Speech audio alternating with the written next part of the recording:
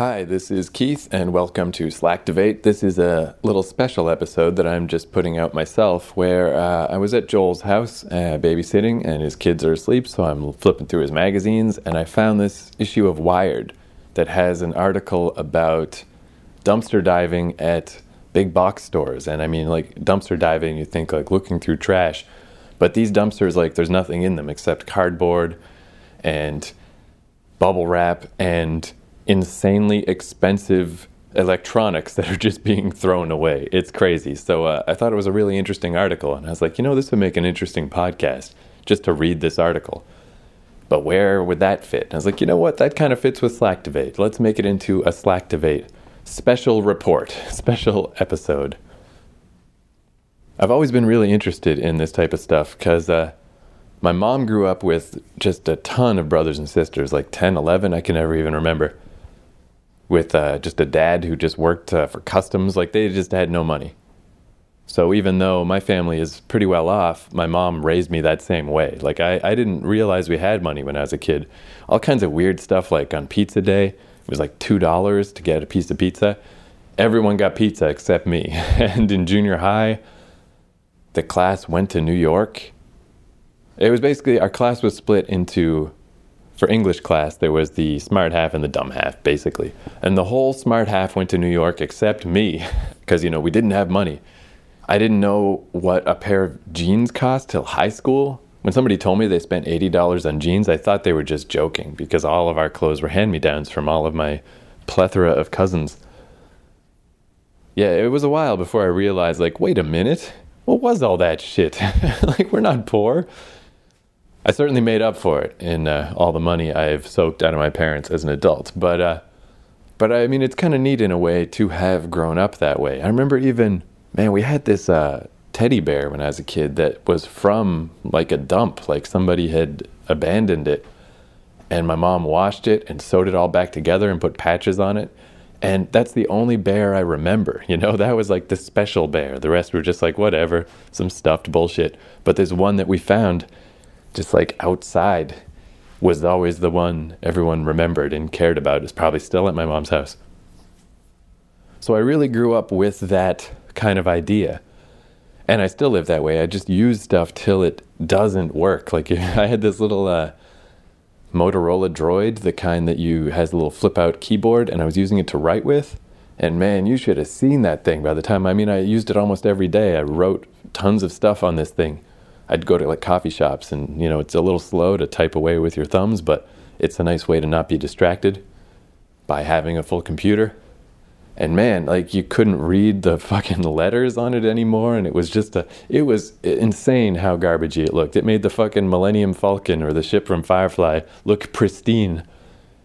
Or my last computer was a little netbook that was held together with big elastic bands, and the keyboard didn't work. So I had a Bluetooth keyboard.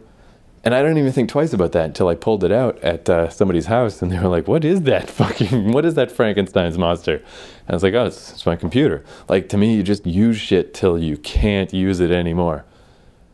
So I kind of like, in a way, that I got that in my head from my mom. I don't know, it's nice. I mean, I can live on a lot less money than most people, and I've, moved all around. I went to New York and Toronto and all these places, and I live on a pittance, because you can pull it off if you have that mindset. But nobody likes to hear it. Man, nobody likes to hear it. It is contentious. Don't talk about politics and religion. Well, don't talk about money either, because people get pissed. They're like, how dare you claim that I'm wasting money? But everyone is. I mean, I do too, but it's just money is falling out of everyone's pockets in North America. We're mental about it. We don't know what the fuck we're doing. We really don't realize, or I guess it's just like, maybe it's like we know we could live with less, but we don't want to. It just seems like painful. Like, oh no, really? Oh, you're gonna make me not have all this shit that I want all the time? Terrible. And I guess it can go too far. I'm sure there's a lot of ways I've probably kind of stunted myself with a real desire to not waste money. Like, maybe it gets a little weird at a point. I remember the cartoonist Joe Matt talked about how he would steal toilet paper from public washrooms, and I'm like, dude, Joe, It's toilet paper, motherfucker. Like, come on, you know? There's a point where it's too much. But I've always been interested in that idea. And then there's this magazine called Found Magazine that's all about just like letters that people find on the street is mostly what it is, like weird little notes and stuff. And this magazine is like this cool thing of seeing these little notes that you get this little glimpse into people's lives and the little dramas going on with them. And the first issue of that I read in Vancouver in like 2005 had an interview with a guy who was a dumpster diver. And again, it's not dumpsters. It's just this guy in particular, it was a lot of college stuff, of just college kids throwing shit away. That comes up in this article as well. And I remember one thing that was a little sad about it as I hope to be a writer someday to publish some shit. And he was saying how fiction books are worthless. They're not even worth picking up. It's only nonfiction. But the money he made through textbooks alone, people would just dump their textbooks. And then next semester, everyone needs those textbooks so you can sell them and make tons of money. And yeah, people would just entire stereos, just all kinds of stuff. I also heard a story somewhere about Japan, that in Japan, it's way socially taboo to have old stuff or used stuff. So people, again, like Japan, ridiculously clean, and they just put out, like, here's a whole living room set, here's a TV, here's speakers, here's chairs and tables, here's everything, just put out on the side of the road to be disposed of because nobody wants to have it. They don't want to keep their old stuff, and nobody wants to have used stuff. So North Americans that are living in Japan, they can just you can furnish your whole apartment with stuff that just other people don't want, that is in pristine, perfect, super awesome shape, you know? But yeah, we're just in this fucking weird society of consumption and throwing things away and super garbage town. And I just think it's interesting. So that's what this episode is going to be, is me reading an article about such things from Wired magazine. I hope you enjoy. If that sounds terrible, go listen to something else then, I guess. This is your warning. We're reading a magazine article. That's what's happening. So, let's go. From the February 2015 issue of Wired, One Man's Trash. Matt Malone makes thousands of dollars from diving into the dumpsters of America's biggest retail chains, by Randall Sullivan. Matt Malone doesn't mind being called a professional dumpster diver. He tells me this a little after 2 a.m. on the morning of July 7th as we cruise the trash receptacles behind the stores of a shopping center just off the Capital of Texas Highway in Austin. Given the image that conjures, though, it's worth pointing out that Malone has a pretty good day job, earning a 6-figure salary as a security specialist for Slate Consulting. He's also founder of Acero Security, a startup that he says has recently been offered seed money by not one but 2 separate investors. Nevertheless, the 37-year-old Malone does spend a good many of his off hours digging through the trash. And the fact is, he earns a sizable amount of money from this activity, more per hour than he makes at his Slate job. Malone stops his Chevy Avalanche next to the dumpster in back of an Office Depot. Within seconds, he's out of the truck and sticking his magnetized flashlight to the inside of the dumpster's wall. He heaves himself up onto the metal rim to lean inside and begins digging through a top layer of cardboard and packing materials. Half a minute later, I hear what I'll learn is Malone's version of Eureka. Hell yes! Hell yes! He comes out with a box containing a complete Uniden wireless video surveillance system, 2 cameras and a wireless monitor, which normally retails for $419. A quick inspection reveals that it's all in perfect condition, although someone has clearly opened and repacked it. A return, he says, then plunges back into the dumpster. 10 minutes later, when he's again behind the wheel of the Avalanche, Malone continues to tell me about the material benefits of dumpster diving. If he were to dedicate himself to the activity as a full-time job, he says, finding various discarded treasures, refurbishing and selling them off, he's confident he could pull in at least $250,000 a year. There is that much stuff simply tossed into dumpsters in the Austin area. He lists a few recent recoveries: vacuums, power tools, furniture, carpeting, industrial machines, assorted electronics. Much of it needs a little love, he says, but a lot of it, like this Uniden system, is in perfect condition. But, he quickly adds, his foraging isn't just about dollars. It's also about the knowledge he acquires and the people he shares it with. He prefers to be known as a for-profit archaeologist. After all, archaeologists have always studied garbage. The esteemed William Rathie, who established the Garbage Project at the University of Arizona, observed shortly before his 2012 death that refuse, more than anything else human beings produce, gives us insight into the long-term values of a civilization. As for Malone, the main insight he's obtained from digging through our civilization's trash is that most people don't place a lot of value in value anymore. Malone started dumpster diving 9 years ago when he was working at a lower-level corporate security job. His employer had assigned him to conduct what's called a zero-knowledge attack on an Austin-based company. That means you hire me and don't give me any information about your operation, Malone explains. I'm just a random guy who wants to break into your system. The most effective way to do this was to dig through his client's trash. Many hacks and identity thefts come from information left in dumpsters. Sure enough, after just a couple of weeks of looking through the dumpsters outside the client's offices, he had amassed a box full of documents loaded with the confidential information of thousands of customers. It made quite an impression on his clients, he recalls. But he also discovered something else. One night while doing his research, he decided to poke around in neighboring trash bins, including the dumpster at OfficeMax. Inside, he discovered a whole bunch of printers, discontinued lines that were still in the boxes. He took the printers home and put them in his garage. But he couldn't stop wondering what else was out there in the dumpsters of Austin. Before long, he went back out to see what else he could find.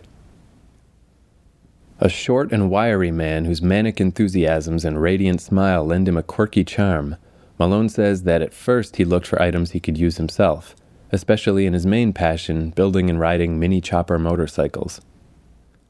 On a hunch, he checked the dumpsters behind the Emerson Electric warehouse in an industrial park near his home, where he found several discarded motors that would provide enough power to move a mini-chopper along at 40 to 50 miles per hour. Then, out of curiosity, he turned his attention to the dumpsters at Home Depot. Harbor Freight, Big Lots, Sears, Best Buy, and a few others. He was astounded at what he found: building materials, power tools, HEPA filters, and a dizzying array of electronics. At first, Malone mainly used his discoveries for various hobby projects. Along with his mini-choppers, he built an electric skateboard, a set of plasma speakers, several 3D projectors, and a computer that ran while submerged in mineral oil. People would come over and ask, "Man, where'd you get that?" he recalls. I'd say, "Well, I made it." I didn't say right away that I made it mostly from stuff I got out of dumpsters. Inevitably, his friends would ask to buy his various toys, and usually already bored with them and having moved on to a new project, he would agree to sell. Even so, his garage soon overflowed, and Malone decided he should make some space by staging a weekend yard sale. That sale provided several revelations. The biggest was what sold with the drive-by public. I had all my cool stuff out front, a couple very nice computers, mini-choppers, some high-end printers, the big-ticket stuff, thinking this is what's going to make me the money. It wasn't. Instead, people flocked to the small stuff: the photo paper and toner he'd pulled out of the dumpsters at OfficeMax and Office Depot, the hand tools he'd found in the trash at Harbor Freight, the CDs from GameStop dumpsters, the assorted seasonal tchotchkes that had been tossed by the employees at Pier 1 and Cost Plus. I eventually figured out that I had to sell the big stuff on Amazon or Craigslist, Malone says. But all those small sales added up. By Sunday afternoon, he'd collected a little more than $3,000 in cash. And that was when I realized this has the potential to be something. At the time, Malone explains, he was working for a company called Vintage IT and making only about half of his current salary, so he appreciated the opportunity to augment his income. He began to organize his approach, making daily checks of the various malls and business parks closest to his home to ascertain what days and times dumpsters were most likely filled with desirable items. Within a few weeks, he knew exactly when the trash was collected at every store and business on his route, so he could time his visits for when the dumpsters were fullest. He also learned to look for stores that were changing locations, or better yet, going out of business. Store remodels were also good targets. I was learning as I went along and designing a kind of collection system before I even realized that's what I was doing. As we drive by a shopping center just off the Mopac Expressway, Malone remembers the weeks when the Circuit City that once anchored this mall was closing. I went back day after day after day, he says. I got brand new stereos, GPS devices, some really nice cameras, flat screen TVs. I got a boombox there that was bigger than I am. And what was great was that you could sell it at retail because it was all still in the boxes. Suddenly, Malone spots a huge Yarder dumpster directly behind Beal's department store, an indication the store may be remodeling. Within moments, he's pulled his truck alongside the Yarder and used the truck bed to climb in. Wading through the cardboard and bubble wrap, Malone quickly finds 3 slightly used dress-form mannequins that he's sure can be sold to an owner of one of the pop-up clothing stores that have become popular in Austin. That's just the beginning, though. During the next 15 minutes, he's so deep in the bowels of the dumpster that at moments all I can see are his shoulders and the back of his head. He exclaims, "Hell yes," at least a half-dozen times. When Malone is finished, there are 2 large stacks of laminated MDF boards and plate glass panels from discarded store displays in the back of his truck. He can use the boards at a workshop that he maintains in a small business park a couple of minutes from his North Austin home. "These pre-cut boards are really expensive," Malone says. "That's money I won't be spending." Malone can get downright philosophical about the empire he's managed to build out of garbage. We can only do what we do here because we live in a society where most people have been conditioned to look past what's right in front of them. So, how did we get that way? The search for an answer leads us at least as far back as 1945. The United States had come out of World War II as the only major power that was both richer and more powerful than it had been going in. Prosperity was becoming a kind of secular religion, and its visionary torchbearer was J. Gordon Lippincott. Today, Lippincott is remembered mainly as the father of corporate branding, the engineer-cum-marketer who created the Campbell Soup label and the Coca-Cola logo. He was also, however, the high priest of planned obsolescence. Our willingness to part with something before it is completely worn out is a phenomenon noticeable in no other society in history, he wrote. The phenomenon is soundly based on our economy of abundance. It must be further nurtured even though it is contrary to one of the oldest inbred laws of humanity, the law of thrift. By the 1950s, the U.S. had emerged as the planet's first full-fledged consumer society, and the pace of obsolescence only increased with the rise of the digital age. As Gordon E. Moore so famously predicted, the integrated circuits that drove the next generation of innovation were doubling in power every 18 months. This rapid rate of improvement meant that consumer technology quickly became outdated, unable to perform the same functions as the latest gadgets and machines.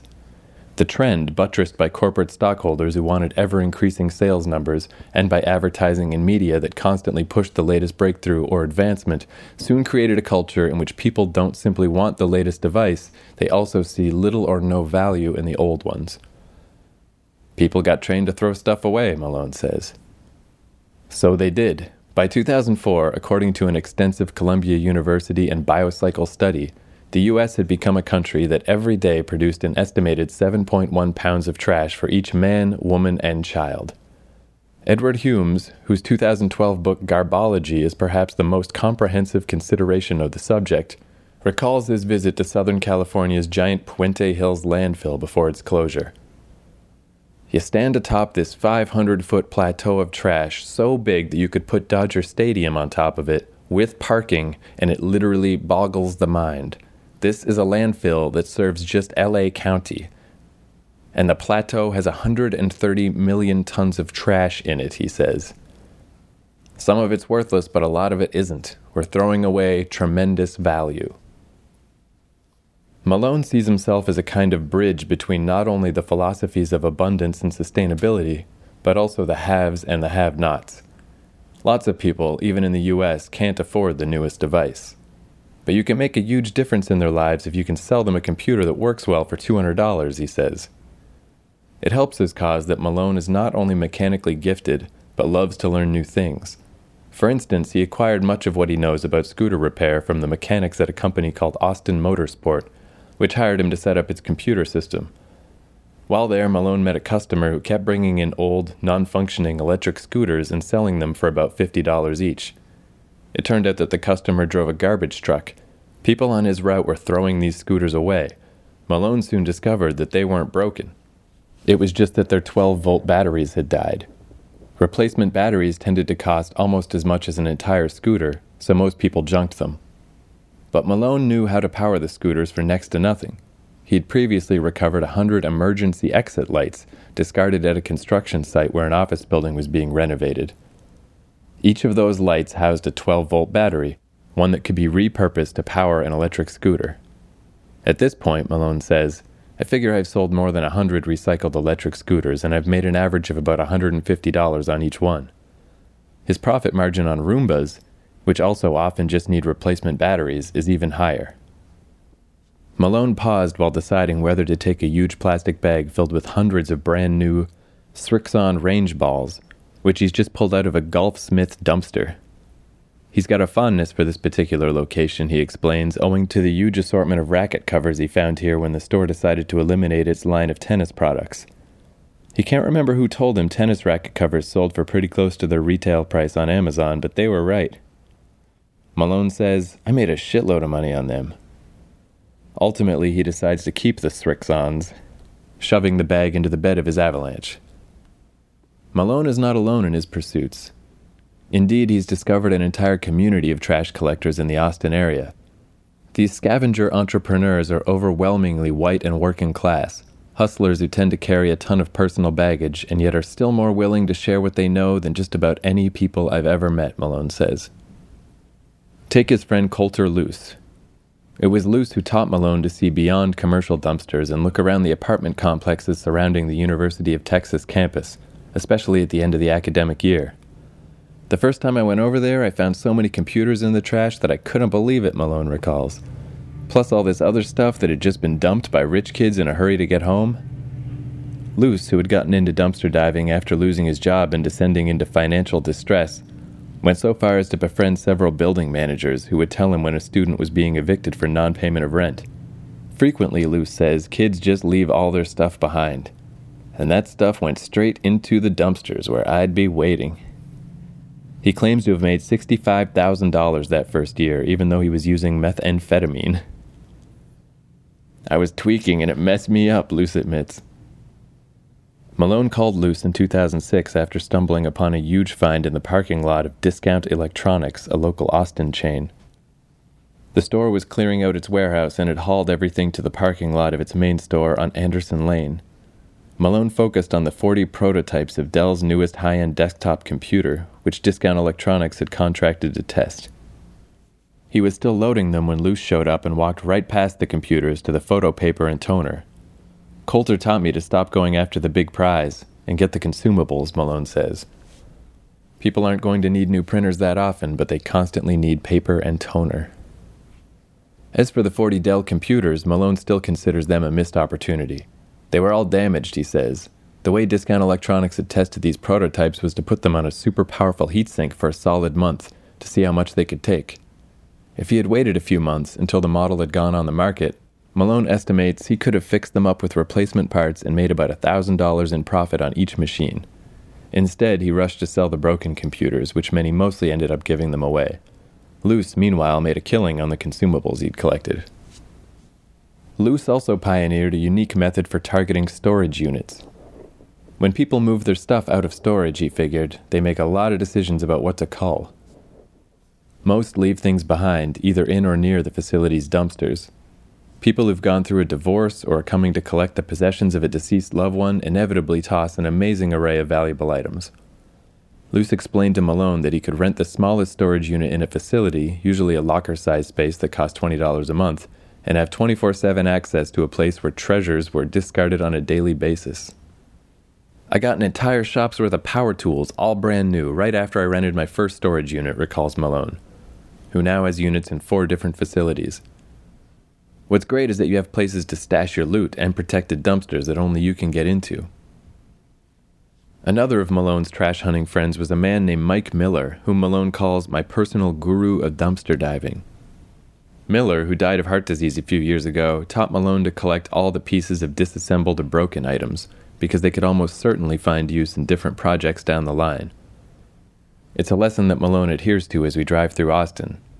At Discount Electronics, he collects an assortment of circuit boards, wafers, and tiny screw-down connectors that can be fitted into dozens of electronic devices.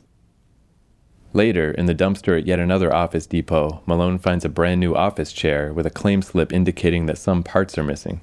When he returns to his office and looks up the serial number on the internet, he discovers that the chair, which retails for $339, is only missing a pair of washers.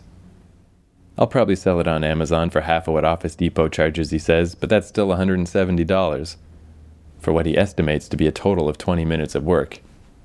Once, while sorting through the dumpsters at this same Office Depot store, Malone came across a boxy machine that he didn't recognize.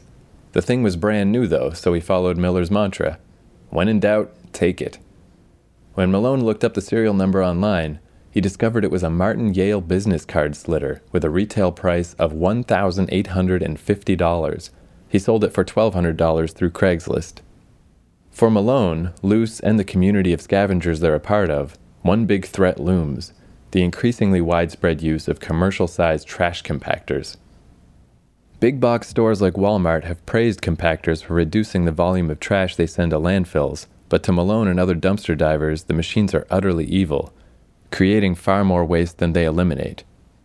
Josh Vick, another Austin area trash hunter, says that when he started dumpster diving, he'd routinely find 10 to 20 models of kids' bicycles in the Walmart dumpster, bikes he could usually sell for roughly half of what Walmart charged, often to kids who otherwise might not have been able to afford them. Those bikes, along with a lot of other stuff that's basically brand new, are still being thrown out, Vincic says. But now they're locked inside that compactor where they're slowly being crushed. It's the same at Best Buy, Bed Bath & Beyond, and any number of companies that have gone to trash compactors, says Malone, who has opened a number of compactors to look inside. He's found destroyed lawnmowers, bicycles, weed eaters, barbecue pits, home theater systems, portable air conditioning units, fishing poles, boom boxes, and a ton of electronics. You open one of these things up and it's literally an ocean of products inside. When Wired asked Walmart about Malone's and Vincic's claims, the company responded with a statement that didn't address the question directly, but rather touted the company's public commitment to reaching zero waste to landfills by 2025, and said that total annual waste generated from our operations in the U.S. has decreased by 3.3% compared to our 2010 baseline. Bed Bath & Beyond responded with a similar statement, while Best Buy declined to respond to questions about the compactors. Author Humes, who has in the past extolled Walmart's reduction of landfill-bound waste, reacted with dismay to Malone and Vincic's reports. The fact that a company that has made such a public, and I think sincere, commitment to reducing waste is still sending so many things people could use to landfills is really disturbing, he says. I think it probably says more about our society and the economy in general than it does about Walmart in particular. While researching his book, Humes obtained what was one of the last interviews with William Rathie, the late University of Arizona garbage researcher. During that conversation, the archaeologist said that U.S. overconsumption reminded him of the ancient civilizations he had studied, in which the moment that extravagance began to outstrip resources always seemed to signal the descent into contraction and decline. In Garbology, Humes urged a break with that historical pattern and an all-out commitment to cutting waste. But in his conversation with Rathie, the university researcher noted one big problem with this idea. No great civilization of the past has ever pulled this off, Humes said Rathie told him. None. Malone warned me that starting out on the Sunday of the July 4th holiday weekend would likely mean a relatively scant selection of discarded merchandise. Nevertheless, he still expected to back up his claim that he can make $250,000 a year from trash. In fact, he's thought long and hard about dumpster diving full-time, only he doesn't want to give up his work as a computer security specialist. After all, he's just back from a trip that took him across a wide arc of the eastern seaboard. In New York, he says, he helped a posh fashion house defend itself from a hacker attack, which was great because I really liked those people. In Virginia, he says he was assigned by a government agency he won't name to expose any vulnerabilities to terrorist attack that might exist in its food supply chain.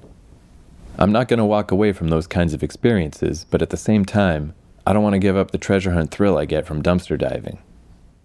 At the end of our second night together, which runs well into the early morning hours, Malone assembles his take and begins preparing a spreadsheet that includes both retail costs and probable sale prices. He does it scrupulously, assigning no value to the items he intends to use in his shop, or his various businesses, the lumber, the MDF boards, the plate glass, the office supplies, the USB chargers, and the various software he's collected. The big scores are 6 Dell R200 servers, a single Dell 2950 server, a Cisco Catalyst 5500 series switch, and a Cisco Catalyst 2960 series switch. He looks up each item to ascertain the retail price, guessing conservatively that he can sell the gear for half of that amount. The total retail value of these items comes to $10,182, meaning that Malone estimates he will earn $5,091 in sales. This adds up to more than $2,500 for each night out, which despite a good deal of downtime answering my questions is a pretty good haul. At that rate, if he were to work 240 days a year, a 5-day work week with 4 weeks of vacation, he would earn over $600,000 annually. That startling figure leads to a thought. Maybe one way to ward off the dystopia of contraction and decline that William Raytheigh, Edward Humes, and so many others have foreseen in this wasteful country's future is to recognize, as Matt Malone has, that while America's streets have never been paved with gold, these days they are certainly littered with it. Bum, bum, bum. Food for thought. Thank you, Wired. So, of course, if you enjoyed that, feel free to subscribe to Wired Magazine. If you'd like to hear more of this stuff, go to slacktivate.ca or my website, keithcourage.com, where there are all kinds of podcasts. I hope you found that interesting. And, I don't know, maybe take a gander in the garbage next time you're by a great big store.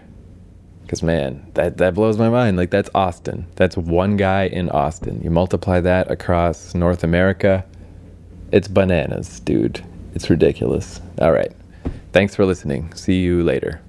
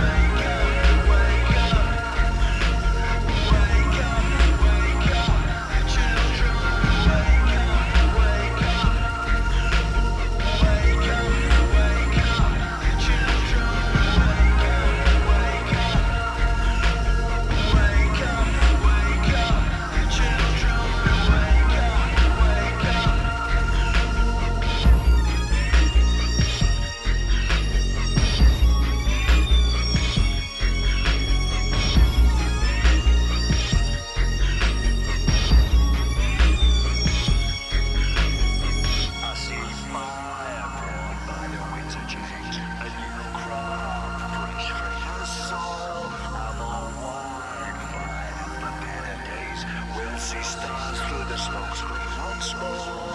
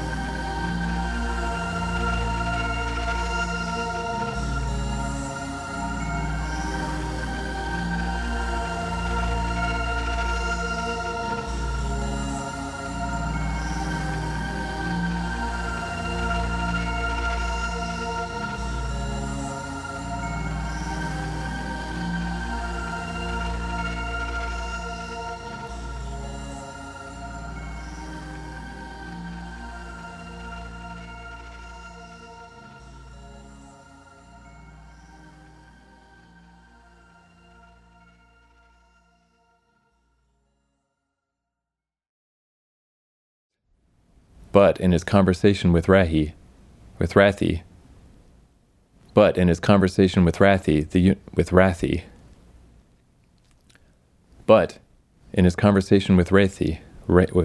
how do you fucking say his name?